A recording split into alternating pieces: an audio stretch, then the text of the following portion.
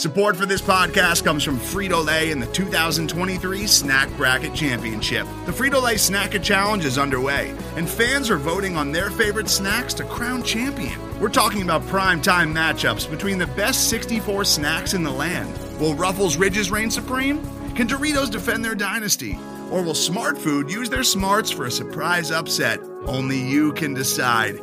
Get in on all the action for a chance to win up to $1,000 or a year's worth of snacks. Let your snacks be heard. Just go to fritolaysnacket.sbnation.com to vote and enter for a chance to win. No purchase necessary. Sweepstakes ends April 3rd, 2023. Void where prohibited. Year's worth of snacks awarded in the form of 52 coupons, each good for one bag of chips. See official rules at fritolaysnacket.sbnation.com. Welcome, ladies and gentlemen, to the Suns Jam Session podcast, which is on the bright side of the Sun Network. I'm your host, John, and I'm joined by Matthew, as per usual. How are you doing, my friend? I'm doing great, John. How are you doing, man? Doing pretty good. You know, this was the last Dance episodes that we watched last night. We're recording this on Monday, and it was a great watch, and it was kind of sad to see it go, isn't it? It was sad, yeah.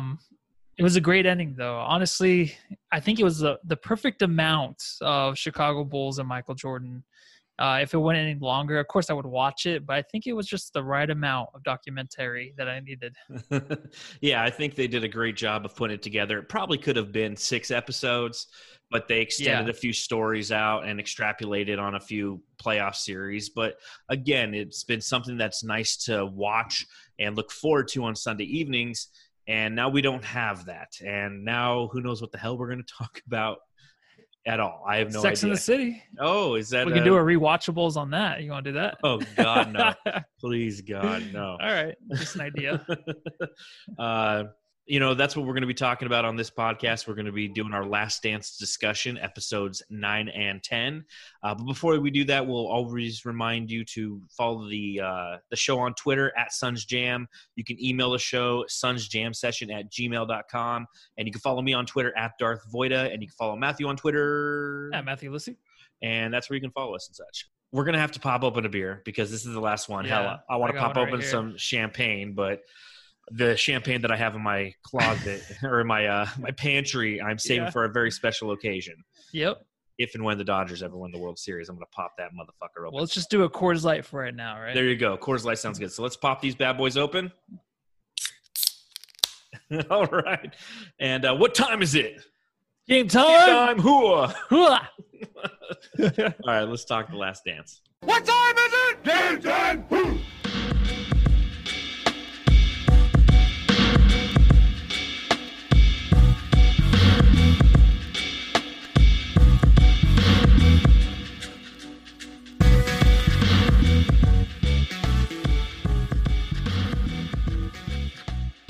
All right, so that was it.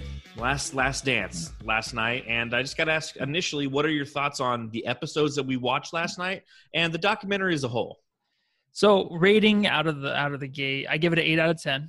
Okay. That's my rating for it all. I thought it was good. I didn't think it was great. I think we got some good stuff though in there. About 8 great parts throughout the whole 10 episodes, to where a lot of good behind the scenes stuff towards the end. I think. Stuff I really wanted to see, and a lot of emotional Michael Jordan, which is, I feel like, just really legitimately him. That's who he is, and we really got to see it, and I love to see it even in the interview. I feel like I could just watch him answer questions for an hour or 2 hours if it's just him answering questions, because he's just so real, and we got to see a lot of that, and I loved it. What did you think? I think you hit the nail on the head. Who won the documentary? It's emotional Michael Jordan. It's the guy who sacrificed personal relationships in an effort to be the best, the greatest. You know, leadership has a price, and he gave up, you know, smoking and joking with a lot of his fellow teammates in an effort to exert his alpha dogness. You know, I mean, he smoked and joked with his security guards. And again, they showcased in episodes 9 and 10 a little bit of more of that relationship that he had with them. But I mean, that's what it cost him, was personal relationships. I was listening to a podcast the other day, and they were talking about the difference between Kobe and Mike is Mike gave up everything in an effort to be great and that include those personal relationships, where Kobe, once he was done with basketball, even though we only got unfortunately a short snippet of that, like 3 years, he was much happier post basketball because of the way he kind of lived his life. And it was actually kind of interesting in episode 9, around the beginning, they had a very short segment in which three of Michael Jordan's kids were there. Mm-hmm. I was like, oh shit, Michael does have a family. I mean, they didn't talk about his family the entire documentary. No, they don't. And they don't talk about his wife. And I just found out like he had a car with the initials on his license plate of her. And you don't get to see any of them, right? Like you don't. And I mean, it's fine, I guess, but what would the family really have to say? Were they even really around him that much? You know what I mean? Because they were just talking about, we really never even went to games. And I don't even know if it was just the Utah Jazz series, but I feel like they just were never at the games, even though sometimes you saw him in the locker room in the 98 season where you would see the kids in there in the locker room in his little office. It looked like I think those were his kids just hanging around. I hope so. Yeah, I think they grew up in it, but we didn't really get any like good insight on what they thought, and like them being around all the players and all the media, how crazy it was.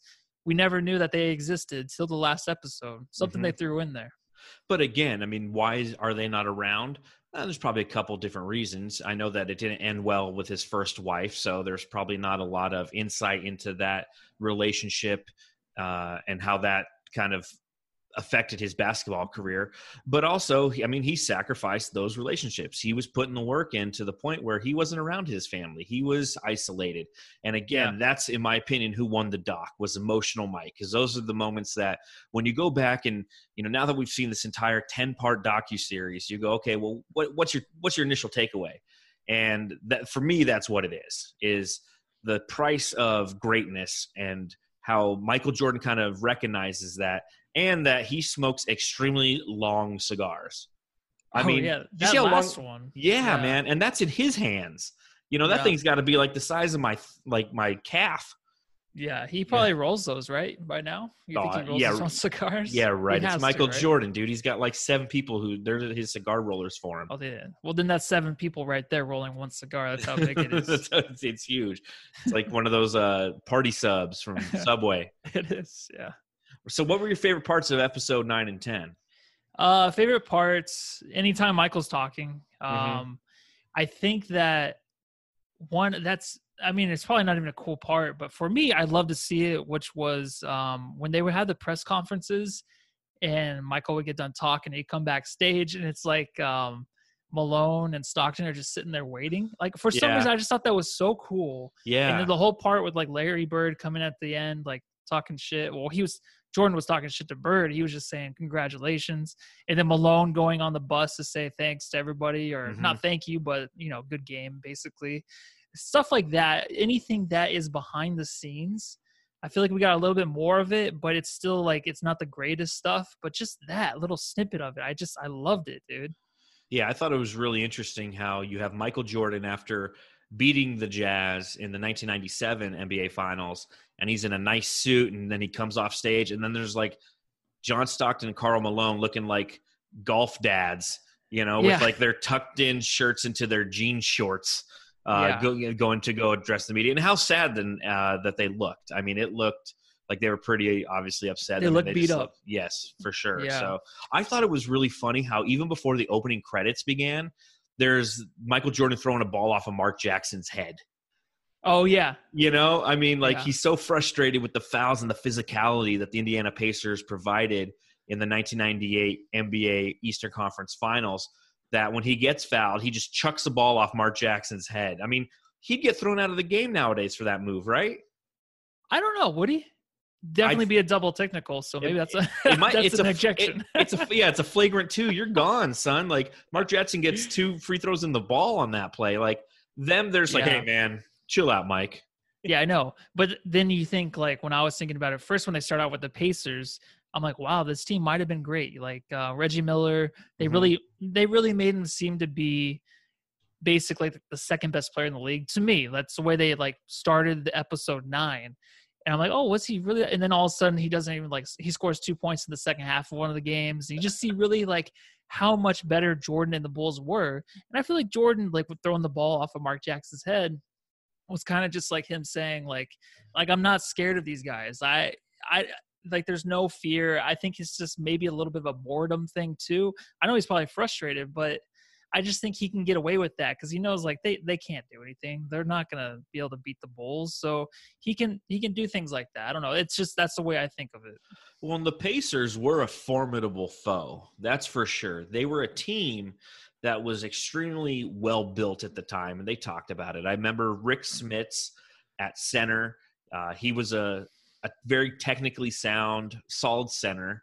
I think he made a couple all-star teams, but wasn't, crazy. But then you had the Davis brothers, you had Mark Jackson, you had Chris Mullin, and you had a bunch of guys who could shoot.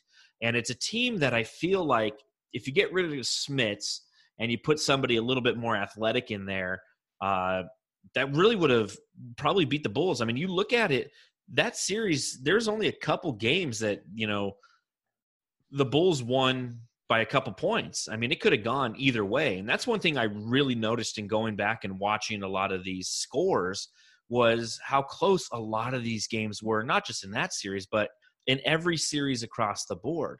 The Bulls played such a different style of basketball than what we're used to today that it made for low-scoring defensive battles that were only determined by a possession or two. It just so happened that those possessions went the Bulls' way, and they came out victorious every time.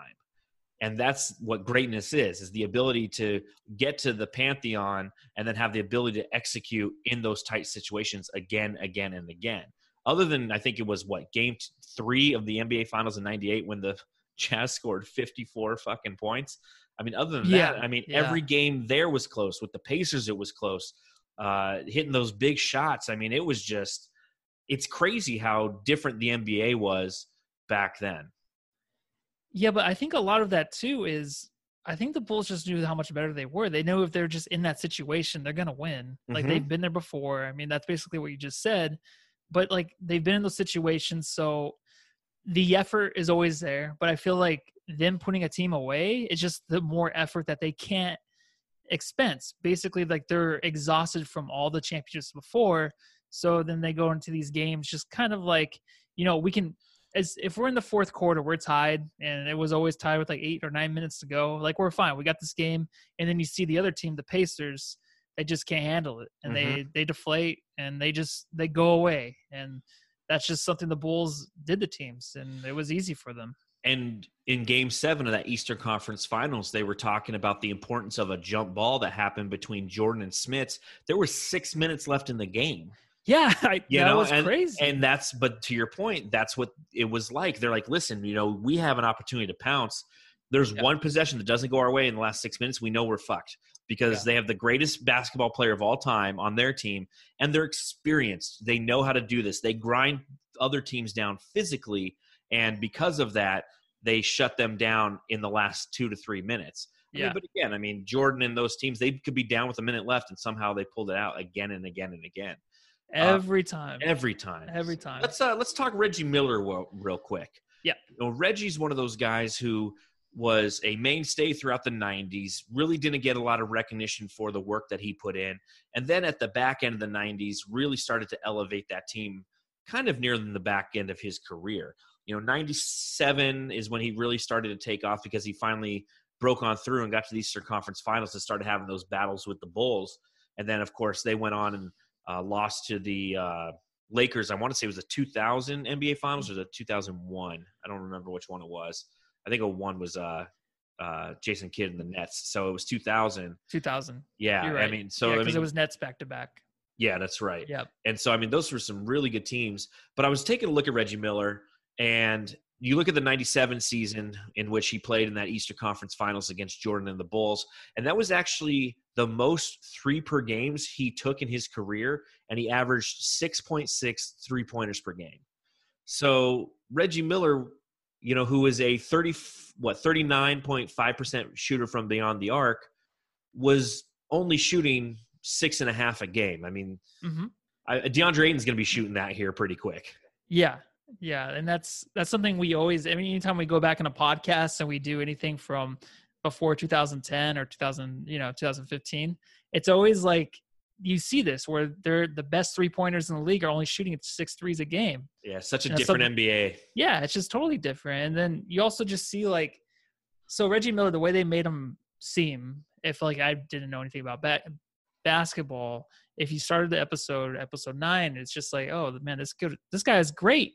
But then you look at his numbers, it's just like, I don't know. It's just it's so up and down. It just reminds me of like the Karl Malone in the playoffs, where it's just up and down, up and down. He had like the one good game in '98, but it's just like these guys you can't count on to score consistently. And like they'll throw up the 28-point game, the 38-point game, but then if you're putting up 17 points, 21 points as the number one scorer on the team, like that's not enough at all. Well, and I think Reggie Miller wasn't great, but he was clutch. Because in that time frame, in the mid-'90s, there's the 30 for 30 documentary about Reggie Miller when he scored 8 points in 7 seconds or something against the Knicks. Yeah. Which was an amazing 3 possessions. And then he was just known for taking the big threes and not being afraid of taking the big threes. So was he great? No, because to your point, he wasn't consistent. He wasn't – I mean, his career points per game is 18.2. His highest season he ever had was actually the 89-90 season when he averaged 24.6 points per game. I mean, he hovered around 20 points per game pretty much the entirety of his career and through his prime. A couple seasons with 22 points per game, but for the most part, right around 20 points per game. So again, not great, but he's memorable because he's clutch. Because he took threes in a time when guys weren't taking threes with regularity, Reggie Miller was taking those threes. Who do you think his NBA comp is currently? NBA comp? Oh man, I don't know. I was thinking he just reminds me of like, what is he, like a poor man's Kevin Durant or something? Or his numbers and stuff are kind of like Booker's a few years ago, but I don't know. Who would it be? I'm thinking Klay Thompson. Just in the way, not defensively. I mean, Klay Thompson is an elite defender, but the way that Reggie used to come off of double back screens and catch the ball behind the 3-point line, just turn and shoot. I mean, that's Klay Thompson's wheelhouse. I mean, that guy's what did he score, like 27 points in a quarter, and he dribbled the ball like 7 times. Yeah, he's the most dangerous man on the planet, dude. He's just scary. Yeah, he's sharpshooter, and that's what Reggie Miller was back then. Yeah. He was the one guy who, if time's running out and you needed a 3, you'd want to go to Reggie. I'd even say over Jordan. Jordan wasn't a fantastic 3-point shooter. He was a deadly shooter, but he wasn't the 3-point guy. Reggie Miller was the 3-point guy. Yeah, his win shares are actually compared to Kobe Bryant, Gary Payton, John Stockton, Clyde Drexler. But you're just talking about the similar kind of like actual game, like the game he had. Yeah, how he's I could utilized. Definitely see Klay. And I definitely think he was Reggie was ahead of his time, right? Oh yeah, like if he was playing now, like you said, the 3-point attempts per game would be 10, and he'd be probably number 2 and number 3 scorer in the league. I don't know if he'd be the best player on his team, but maybe he would because he'd be shooting more. But then, I did a little math. Okay, if he averaged 7 3-pointers a game, like Klay is currently averaging for his career, extrapolated over every season but his rookie year, at each season's 3-point percentage. So saying that instead of shooting 4.5 threes per game in 92, he shot 7, taking that with his shooting percentage from downtown that year, he would have averaged a full 2 points more per game in his entire career. He would have had seasons with 27 points a game. And to your point, you make that 8 over the same 8 attempts a game over the same percentages. And yeah, I mean, it's ridiculous, the scoring that he could have done if he had been in a different era. Now, granted, you could do that with pretty much anybody who shot the 3-ball well, or just played at the pace of play that this current NBA goes in. Their numbers are going to be higher. But I think with Reggie Miller, he's somebody who was just about, 15 years too early to the party, because he would have been a perennial all NBA first teamer with his scoring ability if he had played 15 years later. Yeah, he would have had a lot more free time to shoot. And I think that the whole comparisons between, generations and decades and stuff like that, I'm not a big fan of. I'm really not, because we just don't know. And you never will.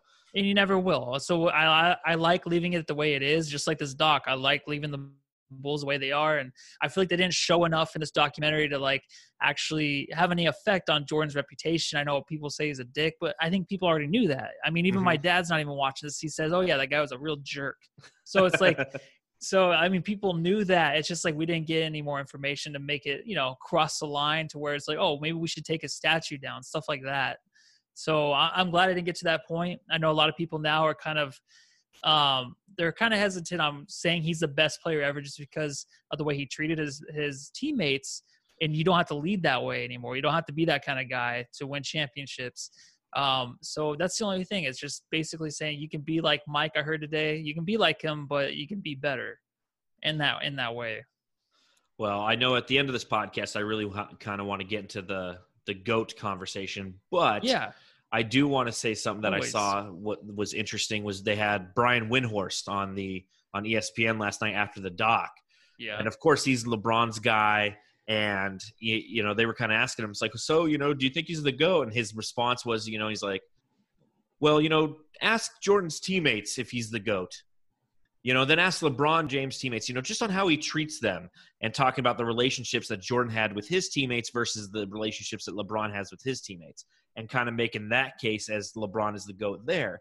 And I think it'd be interesting if you actually did that, Mr. Windhorst, because although Jordan's teammates probably weren't the biggest fan of his actions and the way that he treated them, at the end of every season, they ended up with the title in their hand.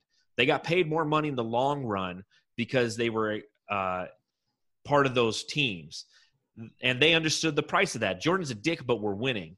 LeBron's boys with his team. He's doing the Harlem Shake and whatnot. But he's also taken down head coaches, forced the hands of GMs. And, I mean, I think we all saw the play with J.R. Smith, right, where he pretty much – I've never seen Jordan that upset with somebody right in the middle of the court in the middle of the NBA Finals instead of pulling him aside and saying, like, hey, douchebag, why'd you do this? He did that. LeBron did that right in the middle of the court. So although LeBron's, teammates might think he's a nicer guy, if you will, I'm sure that they would have sacrificed LeBron being nicer if he had won a couple more rings for him. Yeah, see, that's tough because I think even in the MJ doc, they didn't really show any close-ups of him arguing or being upset with players. But I could see him on the other side of the court anytime, like even in the 98 finals when Malone would get a shot off and make it, no one's on him. Because, defensive in the NBA is probably one of the toughest things to do. And I think when players messed up, I can see MJ on the other side still throwing a little bit of a fit. So I don't know because I'd never seen him like in live or watching him TV back then. But I still think that stuff happened behind the scenes more than anything. I completely agree that it did. I mean, Michael Jordan, in the few behind the scenes, snippets that we got that we were promised but we never received in this documentary, he was calling them bitches and hoes. I'm sure LeBron's done something similar, but he doesn't carry with him that demand for excellence of other people. And don't get me wrong, LeBron probably asks them of himself. And anytime, I'm just going to throw this out here real quick, anytime you put LeBron in the same conversation with Michael Jordan, respect the fact that LeBron is in that conversation at all. Yeah. What you have to do to get there. Yeah. And maintain that status through everything he had to do just to – because everyone said this could be the next Jordan. This could be the greatest player ever. This could be – from the time he was a junior in high school, they were saying this. And he's had to carry that weight with him throughout his entire career, and he's conducted himself in, for the most part, an exemplary manner. So I'm not discrediting the fact that LeBron James is a fantastic individual and one of the top 3 players in NBA history. But what I'm saying is if we're going to start picking nits here – I don't care if his teammates don't think that he's a swell guy. Winning's what matters. Yeah. There's just so many ways to go because I think, okay, the thing is with LeBron, I think LeBron is, he's right in the middle between like an A-Rod and MJ. A-Rod is, I want everyone to like me so much that they fucking hate me because they don't like me because I want them to like me. So he's like right in between those two. And I think what LeBron does, and he started his career wearing number 23. So it's like you don't want to be compared to Jordan, but you start out your career, you're wearing number 23. But I think he was too late to the party in a way where he wanted to start his career and he loved Jordan. Of course, he idolized him, but he didn't want to be Jordan. But he wore 23 because he loved Jordan, but he didn't think it would be a big deal. everything turns into a big deal when you're LeBron. And I think he was just years too late to the party, meaning like he never got established with a great head coach like Phil Jackson. And he never had the teammate with him. And so he was with Wade. Like Cleveland did a terrible job with LeBron's team, even though LeBron, I feel like, did quit in that Boston series. I feel like he gave up a lot of times in series where I'm just like, I'm watching him play the Warriors, even with Durant. And I'm like, I still want LeBron to win this series because I feel like he's the best player on the court, but he doesn't have the help. But then also I just see him giving up a lot too. And of course, that's not what you saw in MJ ever. And it's tough, man. But I like LeBron just because I got to watch him. Don't. I know. And that's a valid point you make there. I mean, that's why I was so excited for this documentary to come out, is because so many people who haven't seen Jordan, they just know the stories, but they haven't actually seen footage and understanding of Jordan, are going to go with LeBron as the GOAT because that's what you saw. That's what you know. You've experienced it. And that's what made this fun, is this was an actual experience. So if you look at LeBron James and his win share scores, do you know who he is most similar to per Basketball Reference? Magic Johnson, right? Nope. The guy who Jordan had to take on in the 97-98 finals, Karl Malone. Oh, really? Okay. And I actually think that's a very interesting comp if you look at same kind of build, but completely different attack of the game because of the way the game was played. Yeah. Karl Malone came in the league in 1985, I want to say, and he was part of a high pick and roll or a side pick and roll type of offense where a 6'9" power forward built like a brick shithouse, a guy who took care of his body year round, which a lot of guys weren't doing in the late 80s and early 90s. And, it's like if LeBron didn't care about his body, he would be a fat piece of shit. Karl Malone would have done the same thing, but he was somebody who was actually somewhat revolutionary in the way that he took care of his body. But he just came in, he played in a different NBA. And I found it interesting. I'm like, oh, so everyone's like, well, if Jordan played Malone, it's like, or if Jordan played LeBron, it's like, well, he kind of did in Karl Malone, but obviously Karl Malone didn't have the athleticism and the court vision that LeBron has. I mean, those are those other skills. But that was my weak transition to start talking about the Utah Jazz. Yeah, and just really quick, I do think MJ is the GOAT. I really do think he is. The biggest reason and like the main reason for me is just because of how much he lost before he got to the top. Like just watching the documentary was exhausting to be like, okay, you're going to do this again next year. Yes. It's like you just lost in heartbreak year after year after year, but you're going to come back and you're going to do it again. Like I was just exhausted watching that. I'm like, man, this guy has no quit. Like he's back in it right after the season's over. And I've seen LeBron do that too. Of course, he's on Instagram doing that. But for him to keep doing that and coming back year after year, even though he took a break, it doesn't get any better than that. So Karl Malone and John Stockton. And that's what these last two episodes primarily focused on, because that was the teams that they went against in those last two NBA finals. 97, 98 was both against good old Utah Jazz.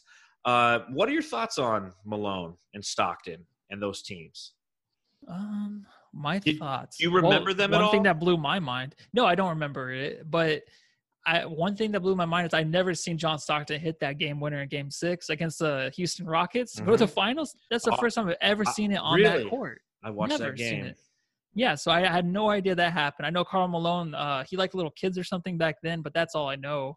I mean, I know he could never like go get over the hump because he just failed to show up in games. But you tell me, what do you remember? Well, it was funny watching those highlights because I remember all those players. Like number 10, Isley. I was like, oh, Howard Isley. Oh, there's Greg Ostertag. Jeff Hornacek. Oh, yeah, Horny Hornacek. I forgot that he left the Suns and he ended up in Utah, Yeah, oh, yeah. Byron Russell. I mean, it was funny watching these and just remembering all those guys. I mean, at this point in my life, when they played the Jazz in 97, I was 14, almost 15 years old.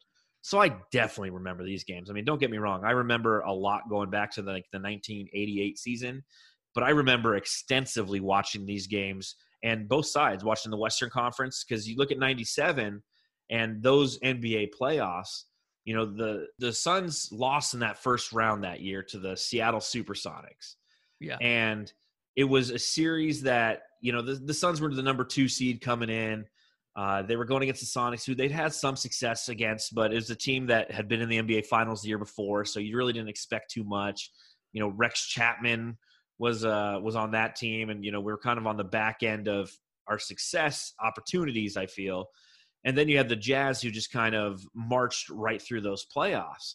And the thing about the Jazz is they were never really a hated team for me growing up, because they never really played the Suns.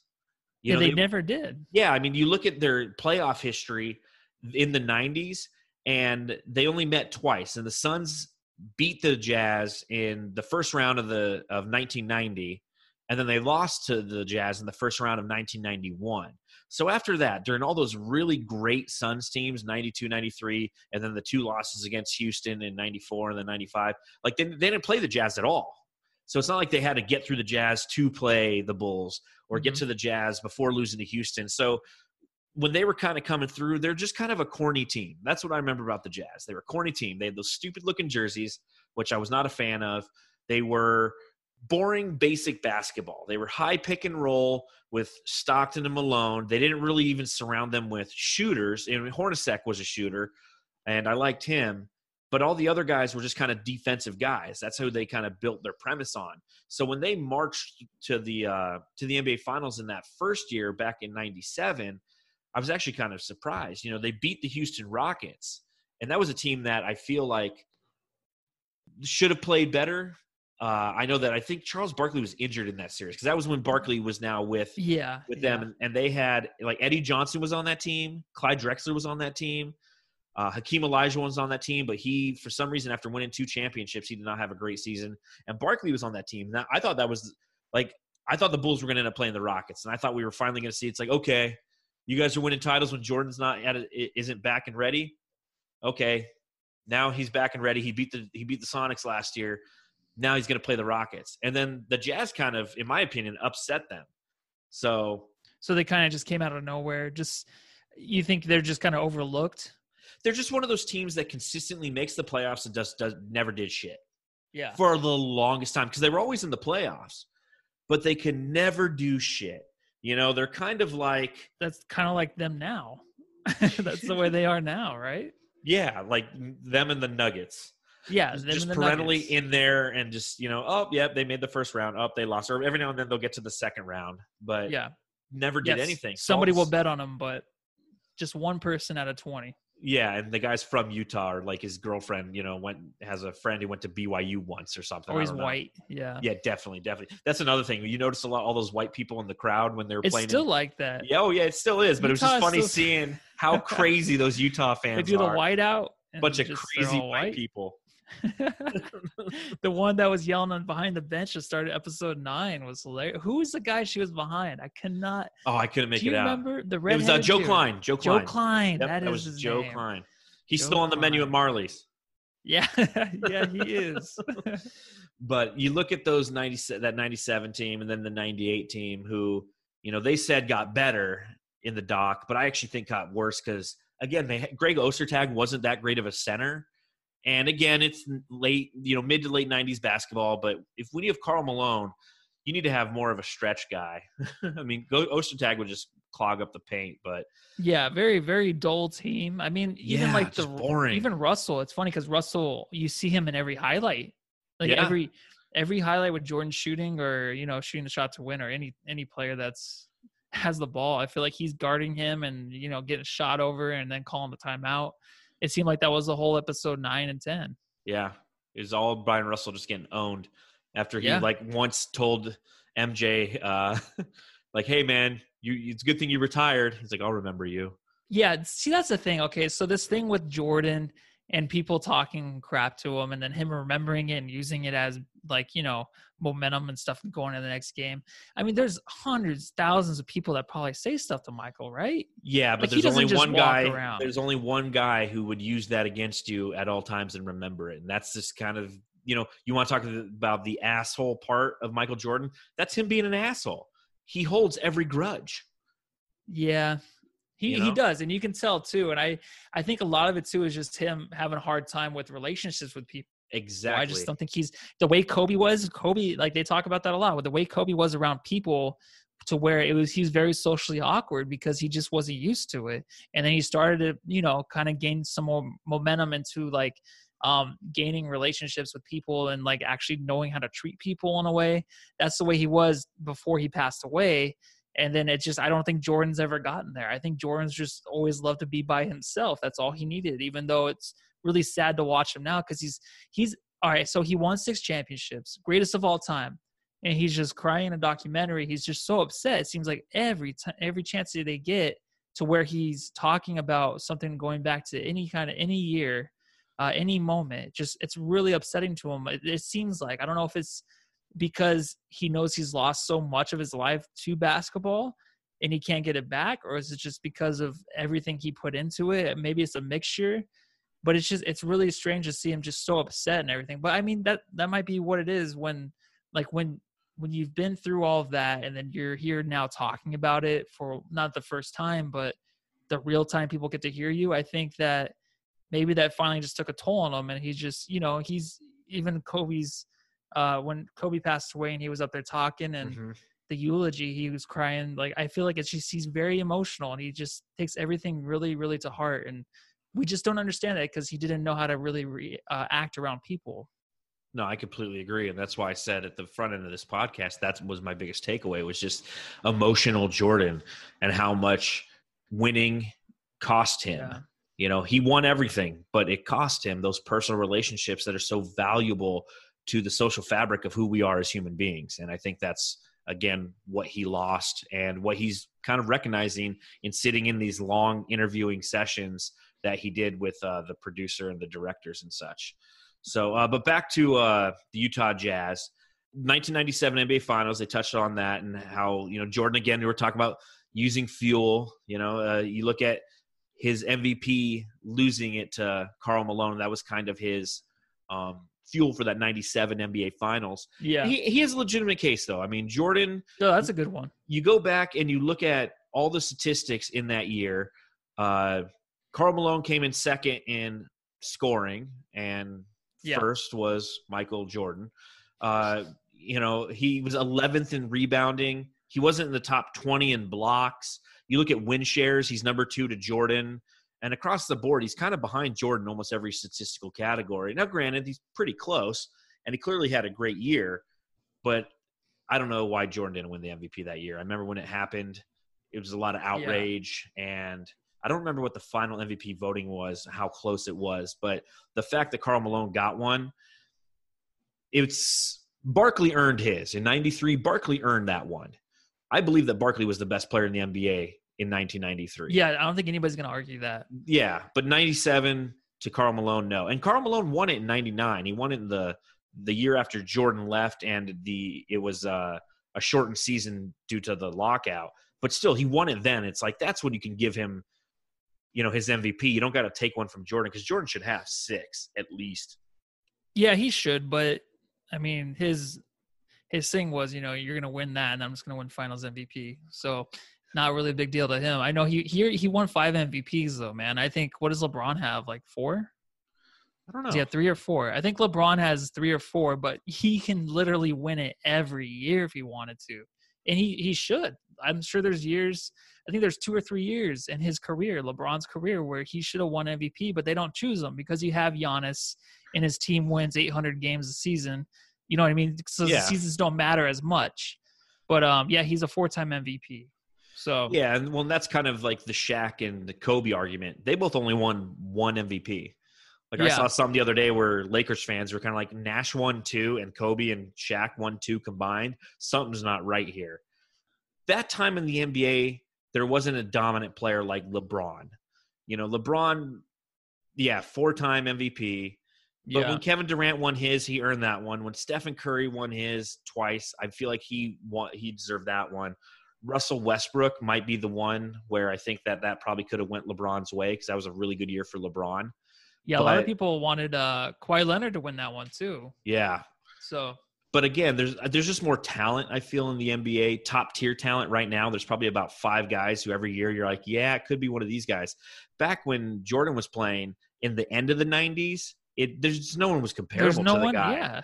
Yeah, You he know? stood up. That's why He never had a rival. LeBron's had rivals along the way. He's had Kevin Durant be his rival through his career. He's had Stephen Curry be the rival for, who's the most popular guy in the NBA.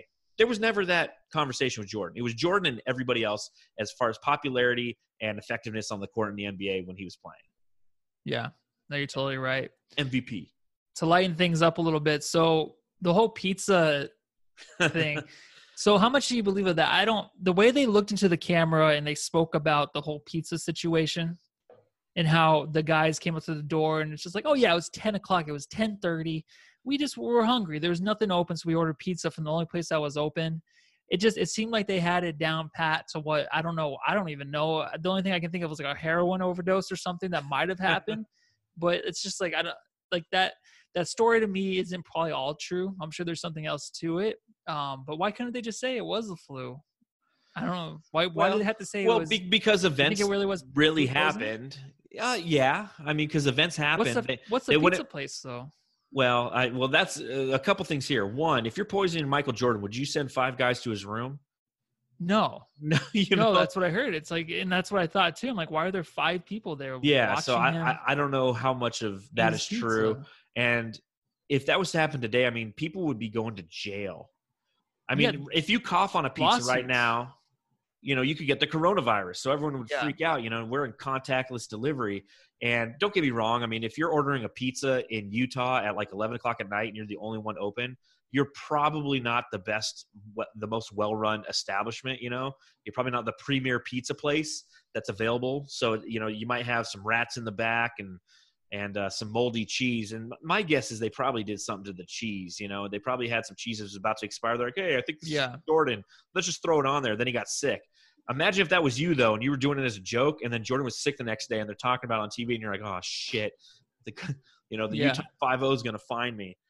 They would find me right away. But the thing is, if you try to look up this restaurant, it's like trying to find, like, you ever just watch, like, a horror movie, and they're trying to find, a murder victim or something, or like an actual like suicide case. Like they're going to the library and they're trying to figure shit out and they can't find like documents because they're locked up. Like you can't find anything on the pizza place because you don't have the proper level of clearance, man. That's probably what it is, but the place has disappeared. I'm sure the next day it's disappeared. It had to be. So, I mean, I don't know how much validity there is to that, but I know that Jordan was sick, and I'll never forget that. Backing up real quick, game 1 of that series, when Jordan hit that shot and did the fist pump, that is one of the most often imitated, but such a Jordan original. I mean, that was just him finally. I mean, he's pumped his fist and done that stuff in the past. But when he did that, it was in 1997. Shortly thereafter, Tiger Woods is doing it. Kobe does it in a couple series. Everybody started doing it because it was the ultimate. It was the ultimate sign of victory. It wasn't a sign of victory saying, jumping around, getting on top of the scoreboard or the scores table and yelling at the fans, or jumping up and down like when he made the shot over Craig Elo. It was just like the most supreme form of confidence. Like I made that shot, boom, game over, and I'm just walking away with I mean, it was the coolest thing, one of the coolest things I had ever seen in sport at that point. And then it was over Russell. I mean, for 2 years, poor guy. But, I mean, I just wanted to mention that because I thought that thing was so unbelievable. To this day, I mean, I started doing it when we won games at beer pong. Yeah. See, I didn't even know that was – I thought that was something early on in his career. I didn't know that was till 1997 to where he actually did that. Yeah. I thought he's always done that. He was just at that point mature, and, like, he'd done it so many times. It was just like – so, yeah, if I make a shot in beer pong and it's the game winner, I just do that when I walk away doing that. Yeah. And then all people are impressed, huh? All the Utah fans start booing me. But yeah, then of course you have the flu game, which again, this is why I hate to keep going down this alley. But I mean, if you talk about, GOAT, LeBron, Jordan, these are the things that make him mythical. This is what makes him a superhero. Who cares about LeBron? This is just what made Jordan such an amazing player. Is you go back and you look at everything he did up to this point in his career, and it's fantastic. He's won three for three in NBA titles. He's scoring champion and defensive player in the same year, the only guy to ever do it. You know, he's the All-Star MVP and the Slam Dunk champ. He has all these accolades. And that already makes him one of the best players of all time. But then you get these mythical stories of Jordan. And the flu game is one of those mythical stories where the guy is sick. You know, he's visibly just done. And like they talk about in the doc, like, you know, he's hanging his head. He's not using any bit of energy outside of playing basketball that he has to because he's conserving it all. And then once that whistle blows, he locks in and he plays. And he puts up, I mean, what they say? He put up like 40-something points in that game, 38 points. I mean, that's unbelievable. Yeah. I think it was 38 points in 44 minutes played. I mean, that's the mythical nature of Michael Jordan. Yeah, I mean, if LeBron was lucky enough to ever get sick or hurt, maybe we can see him do that because the man doesn't get sick, I don't think. Like that body just doesn't quit, you know what I mean? So yeah, but I've seen him like sprain his ankle in a game before. LeBron? Yeah. It was in the I've never seen that? It was in the finals. I want to say it was 2 years ago. Well, remember after they lost the finals a couple years ago, he comes out wearing a cast? Yeah. No, I would never say anything against LeBron. You know, he's not going to finish a game if he doesn't have to. He's quit on his team so many times. Like, I'm not going to be that guy saying that, but I'm just saying. Quitting. What? It's a different kind of quitting. LeBron? Yeah, he just like, he'll still be in the game, but he's just like, nope. No, that's what I'm saying. But I don't think there's any quit in MJ. It's LeBron. Quitting is just LeBron. In a way, I don't think you've ever seen that with MJ. So, I mean, what kind of different kind of quitting do you mean? Like just... Well, no. I mean, you're exactly right. There's no quit in either of them. But, okay, there's no quit in MJ. Yeah, so, I mean, LeBron there is some quit in LBJ.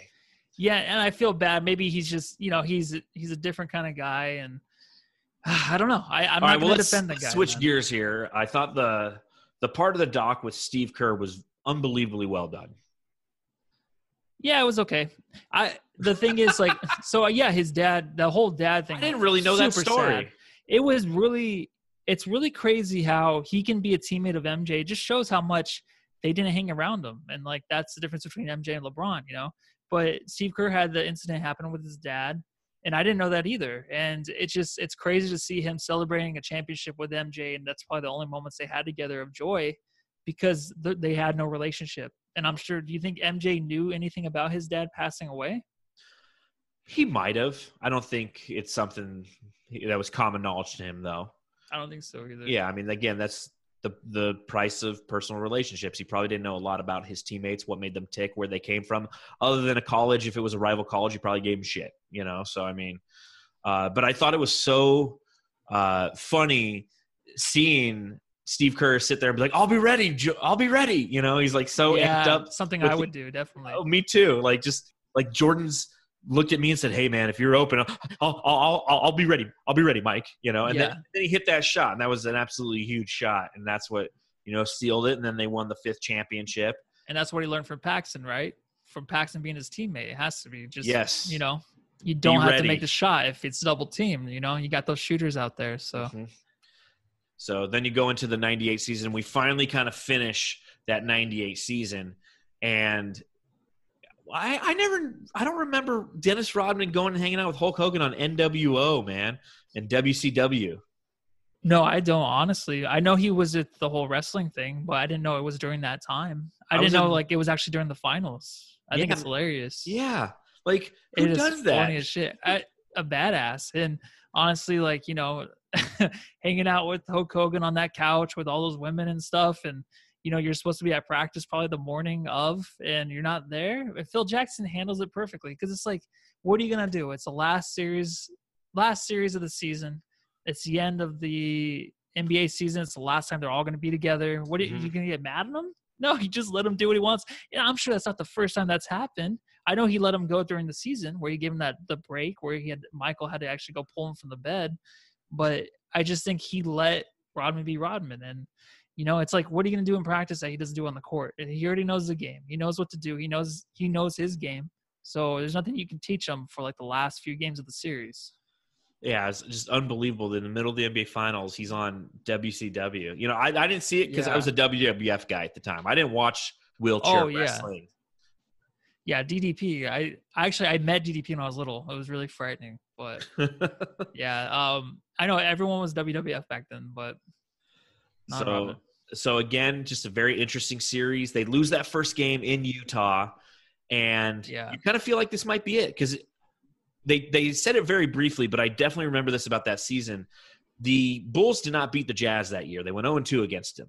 Oh, no. And then they lost the first game, and I remember in my head, I'm like, oh, shit, this could be it, you know? Yeah. Jordan's tired. He's old. Pippen was starting to have a little bit of those back issues, which really started to show their colors in games 5 and 6 of the season. Rodman was already kind of, on his way out athletically. He's still a tenacious rebounder, but, he kind of lost a step. So I remember thinking in 98, I'm like, shit, man, are the Jazz going to beat the Bulls? And then game 2, they come out and they beat them, and then they wallop them in game 3. And, then you get all the way to game 6. And again, one of the most legendary games ever, a great exclamation point for Jordan in his career. And they're going to be showing it I think it's on Wednesday. And I actually watched something on ESPN Plus last night. Phil Jackson doing Detail, which was Kobe Bryant's show. Oh, that'd be great. It's a great watch. It's 33 minutes long. He's just breaking down all the offensive sets throughout the entire game 6 and really explaining how both teams ran their offenses and such. And it's a really good watch. If you have ESPN Plus, I highly recommend it. Yeah. But tell me about your thoughts on game 6. Well, so the whole thing going into the series, so they lost their 0-2 in the season, but that's every team. That's the Phoenix Suns. So the Phoenix Suns they'll win every game or go 3-1 against a team like the Spurs. And then all of a sudden, they're playing in the playoffs. And the Suns actually, I remember they pulled off that game with Stephon Marbury where Marbury hit that 3 to win the game. Mm-hmm. And I was like, oh my God, do we have a chance as we beat them in the regular season? And no, we don't, because the regular season, it's like I said, so the Bulls are at that point to where they're not going to blow teams out, because they're just going to hang in there and then give all their energy and all that they have left in the end to win the game. And that's what it was in the series. So it was surprising to me when the Bulls were kind of acting crazy. I mean, you saw MJ kind of messing around. They showed him messing around more going into game 5. It's like, oh yeah, we got this game in Chicago. Yeah. But come on, he always did that shit. But then they show up before that game just to show oh, he was way overconfident and he was just having too much fun. But I mean, come on. I think MJ did that a lot, and they just added that in there. I just think rocking his Beats by Dre. That's just basketball though. Yeah, but that's those headphones, man. But I think CD that's just player. Yeah, but that's just basketball, I think, to where it's inevitable for teams to have a letdown. It happens constantly. And I know Malone had that game, but still I just think Chicago thought they were going to win. They did that against Phoenix. They thought they were going to win against Phoenix, and then it didn't happen. They went back to Phoenix, and then they went back to Utah this time. It's not a big deal to them. They know they can handle business wherever. One thing, you talk about messing around. I wish they would have showed them playing cards more. There was 5-second clip of him playing cards on the plane. I'm like, shit, man, can you just show me that for 10 minutes? I love that. I would have loved that for 10 minutes. Just That's watch what I'm him. saying. I just want the interviews with MJ, and I just want behind-the-scenes stuff. I don't want anything to do with the game. I don't want to watch highlights of the game. Yeah. I'm sorry. It's a great doc. We know the story now. Can we get 2 more episodes of just behind-the-scenes footage? Yeah, we can watch the games on YouTube. I want to see behind-the-scenes shit, even if it's 30-minute episodes. I saw that, and I thought of you, and I was like, they're showing them traveling. I think they were traveling to Utah for game 6. Yeah, they're just playing cards. They're on the plates. I'm like, man, I wanted to see what his hand was and how he was playing, what game he was playing. Yeah, it's like, why did you have those cameras on the plane? I know MJ was helping edit this, and he didn't let a lot of stuff go, and it's disappointing because I wanted to see more. I don't think maybe I would have changed my mind about him a little bit, but still, I wanted to see more. Dude. But again, game 6, I think, once again fortifies the mystical nature that was Michael Jordan. Taking that team on his back, knowing that Scottie Pippen was hurt, and using his brain and knowing that his legs were gone. I mean, you could see it with his shots. They're coming up short. Costas is saying it the whole time. When you're tired, you're missing them short. And using his mind to win that game. Just being like, listen, as long as we keep this close, I have an opportunity to win this game for my team. And then they're down 3 with 41 seconds left. And he goes right to the basket, which is the same thing he did against Indiana when in Game 7 when they were it was a close game as well. Jordan's like, you know what? I'm just going to score quick because I can. My jump shot's not working. Champions adjust. I'm going to the rim. And then he uses his mind. They keep running the same play. And what's really good in that Phil Jackson detail is they talk about how that play is the bread and butter of the Jazz offense. And they've been running this play for, God, how many years? I mean, Karl Malone and John Stockton played 1,584 games together.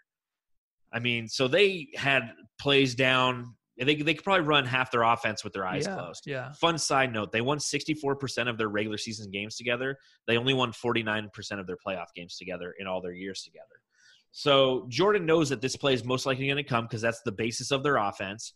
And he just doesn't collapse weak side, and he steals the ball, and then he goes and he makes a shot. I mean, so for the last 41 seconds of the game, the only bull to touch that ball is Michael Jeffrey Jordan.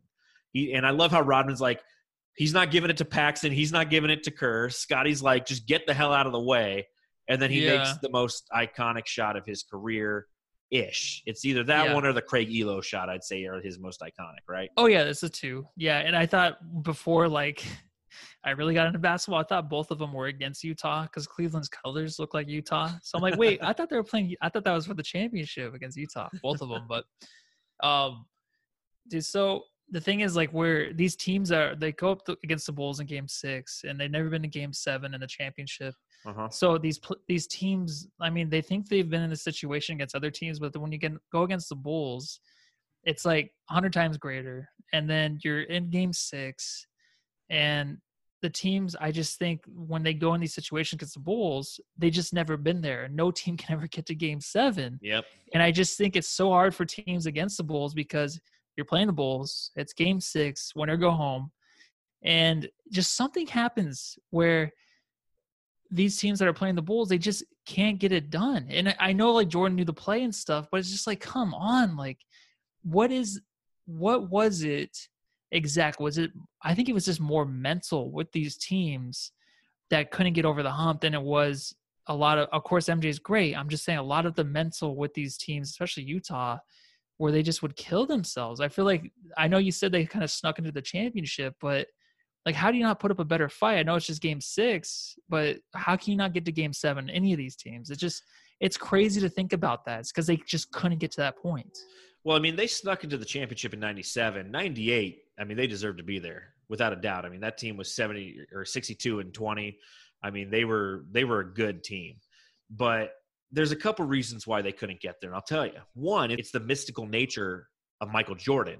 Yeah. It's overcoming that thing. I mean, you have an older brother, so you know what it's like trying to beat your older brother at something has got to be the hardest thing because there's that thing that he's your older brother that you're always fighting against. I don't know. I'm the oldest brother of my 3 little brothers, so they've always had that against me. I'm the Jordan in that relationship to them.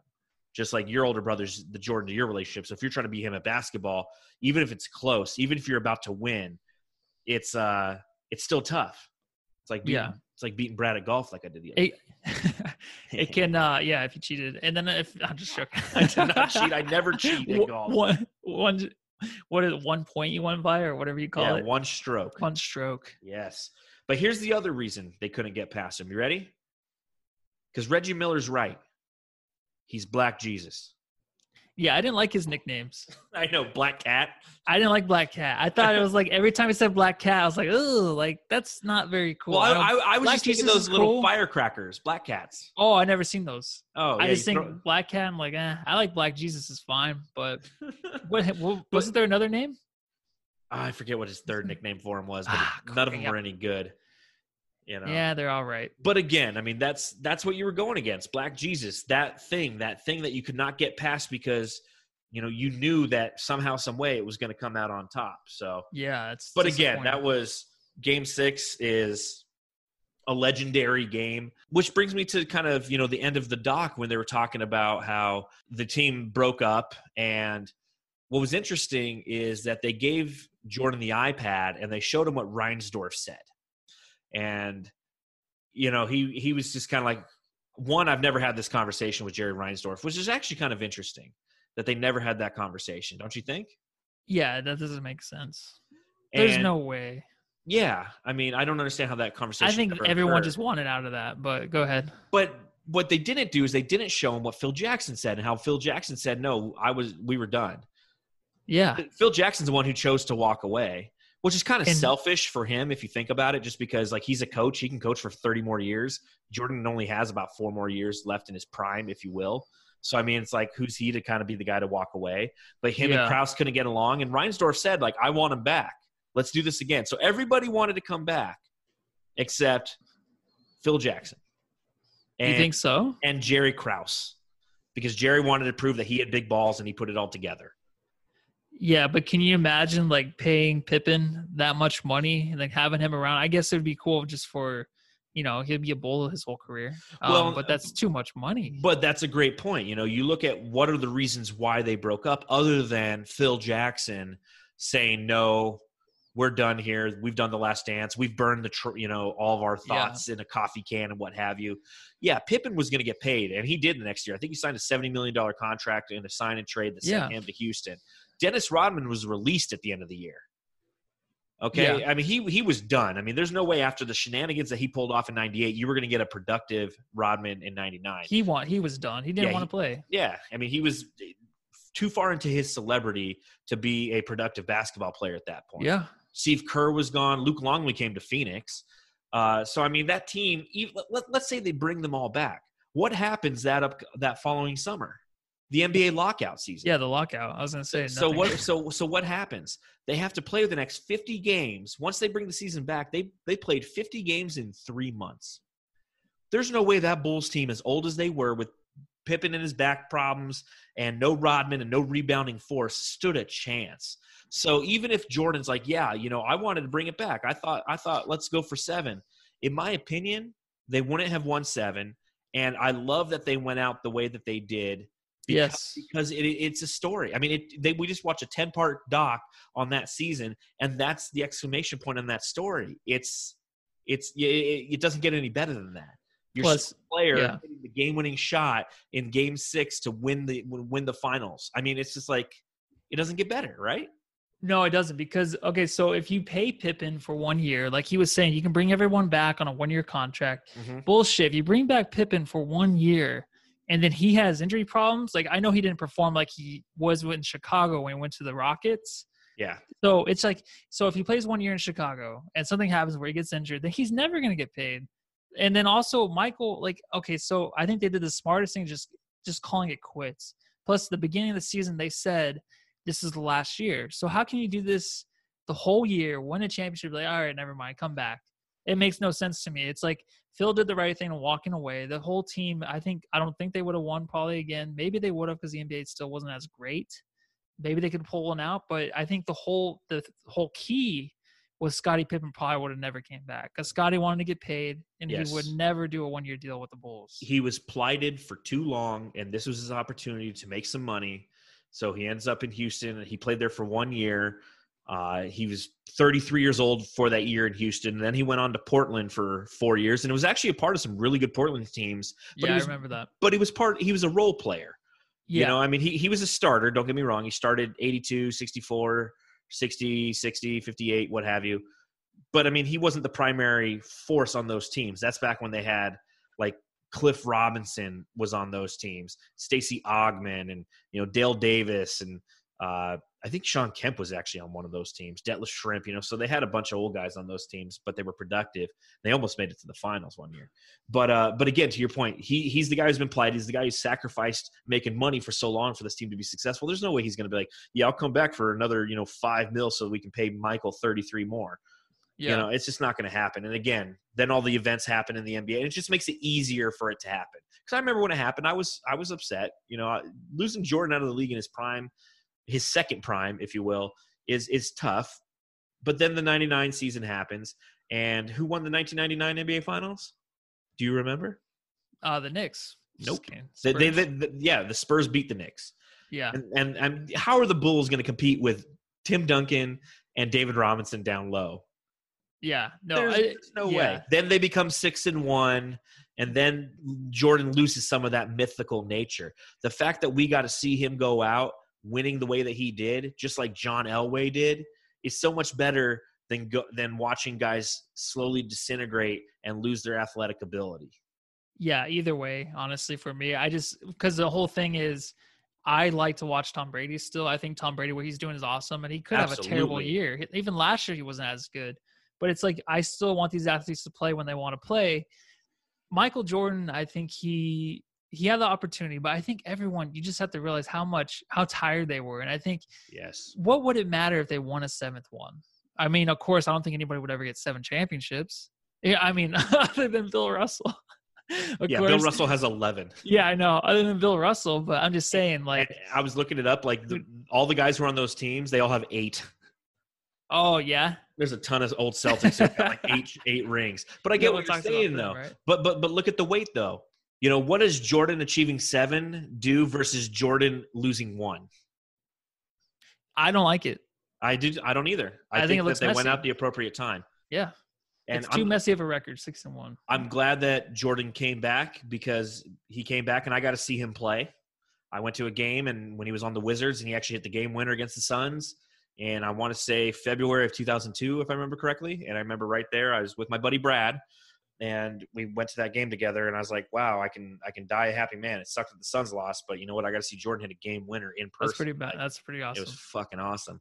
Yeah. So a couple other things I want to talk about just real quick on episodes 9 and 10 is I do love the part where you see 2 old NBA legends just giving each other shit, and that's after Larry Bird loses to Michael Jordan in the 1998 Eastern Conference Finals, and Jordan walks up to him and he's just like, "You bitch, fuck you, go enjoy some golf." It's just like, it's just funny. That again, I'll give my last thoughts on The Last Dance right now. The winner was emotional Jordan. The loser was that behind-the-scenes footage for me. Because things like that, those cameras rolling that entire season, man. And I got to see I saw Jordan play cards for 5 seconds. I got to see a couple little interactions with him and Larry during the All-Star game, and then at the end of the Eastern Conference Finals, him and Magic during the All-Star game. A little bit of him calling his teammates out. A little bit here and there, him in his room being isolated. And although they were nice insights into that team and Michael Jordan that year, as we said earlier, I wish we could have like an episode or 2 of just behind the scenes footage and Jordan interviews. Because if I get an episode or 2 of that this doc becomes a 10. And I feel like if this doc was 8 episodes long with the season stuff, and then the last 2 episodes were just what I was talking about, it's an easy 10. So for me, I give it a 9. Well, ditto. I just give it an 8, but for the same reasons. Yeah. So, well, we're not arguing on that one. I don't think we need to argue Jordan is the GOAT. I think now the question becomes, who is second place for the GOAT? Oh, Jordan. Jordan is incorrect. Oh, my God. Kidding. What did we learn over these past 6 weeks? LeBron's the second, of course. But do you go 2008 LeBron versus 2013 LeBron? Who's the better of those two? Oh, man. LeBron right now, honestly, I know he's lost some leap, but he's just amazing. Well, I meant 2018 LeBron or 2013 LeBron. I would go the most recent, but even like last year, even though he got hurt, I don't know. The thing is, I can't go off of anything I haven't really watched, and I can't grade like Michael Jordan, or I can't have Larry Bird up there, or else I can't have Magic Johnson, because I've never really watched them. I can watch highlights, but it's not the same. No, it's not experiencing. It's not. I have to go with who I watch. So of course I'm gonna put freaking LeBron second, but MJ's number 1 just because everyone says he's number 1, so he's number 1. But you don't believe it? No, I think he is. But there's a lot of reasons why he might not be, and there's a lot of reasons why he might be. But it's like, why do we keep going back and forth on this thing? He's just number 1. And I mean, we can argue all night. I mean, we could, but he's number 1 and LBJ is number 2. So let me ask you this question. Now that this documentary has been, seen by the world a million times over. I mean, what they say, like 6 million viewers on episode 7 or something. I mean, the numbers on this are just ridiculous. How excited are you to see basketball when it comes back after all these players who've been sitting around in quarantine watching this? Do you think that we're going to get a more focused NBA player, a more competitive NBA player, players who are more in tune with what it takes to be great?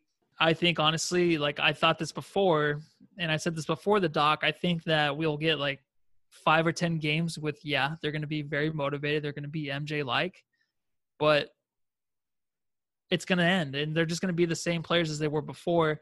And honestly, on the Phoenix Suns note, I'm nervous to watch the Suns again, but I'm always nervous to watch them and see how things unfold. But for players like Giannis, you don't have to worry about that guy. You don't have to worry about Russell Westbrook. Harden is who he is.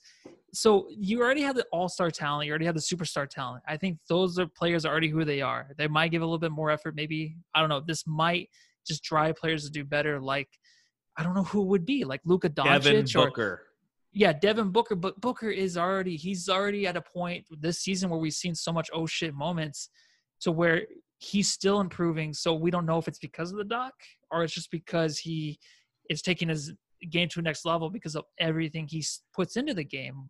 Because I don't think he takes a night off. I don't think he's in there practicing all the time. He doesn't take anything for granted. I think he's a player that doesn't need this kind of motivation. I think there's a lot of players that might, but you're going to see them only with 5 or 10 games give it their all like MJ and then fall off and back to where they were before. Well, I hope you're wrong. I hope that a lot of NBA players have watched this and go, you know what? I can be a more competitive individual. I can give a shit more. Maybe Joel Embiid can learn a thing or two from this. It's going to be tough. Yeah, it is. You're right. But I don't know if he can change these guys. I think they're just they're not mature, but they're just so matured now to where if they're 22, 23, they got a couple years to be, that matured state at 25 to where we really know who they're going to be. Mm-hmm. But I just think these players are living the lives they want to live. I think DeAndre Ayton has more growing up to do, of course, but I don't blame him. He's had a rough childhood no one ever knows about. And I think like players like Booker maybe can see like, hey, this is how MJ was. Maybe I shouldn't be that way. Maybe I want to be remembered a different way and help out DeAndre Ayton or, anybody else like Mikal Bridges on the team in a different way to where they can look at me back in a documentary to when I'm winning championships with the Suns and be like, you know what? Booker was a great leader, but he wasn't an asshole. So, yeah. Any other thoughts you have on The Last Dance now that we've reviewed all of the episodes?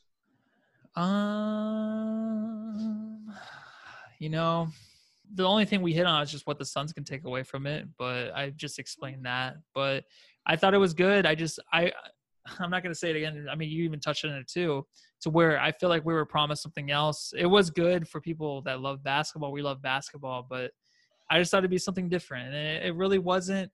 It was good. It's just a lot of stuff they could have hit on. And maybe we'll get a documentary in the future that will actually be something that I want. Well, and my last thoughts on The Last Dance are I thoroughly enjoyed it. I enjoyed the experience of it. I enjoyed counting down to Sunday nights in order to watch it. It's a trip down memory lane for me, and it was thoroughly enjoyable. I'm glad that during these very weird times that we're living in, that I had something to look forward to and enjoy. And I think that's I said enjoy like 6 times, and that's what I did. I enjoyed it. Oh, so. Dude, don't even. I've been terrible this podcast talking. So. Well, on that note, I shall end this podcast. I'd like to thank the Jamsters for tuning in and listening to John and Matthew's thoughts on The Last Dance in its totality now that it's complete. Thank you for doing that. Make sure that you follow us on Twitter @SunsJam. You can follow me on Twitter @Darth Voida. You can follow Matthew on Twitter. Matthew Lissy, Matthew Lissy. And you can email the show, sunsjamsession@gmail.com. Yeah, that's all. I think I'm a little last danced out now, so I shall stop talking right about now. Well, I can never stop dancing, but the world has changed, so either go home or stay home and love your family.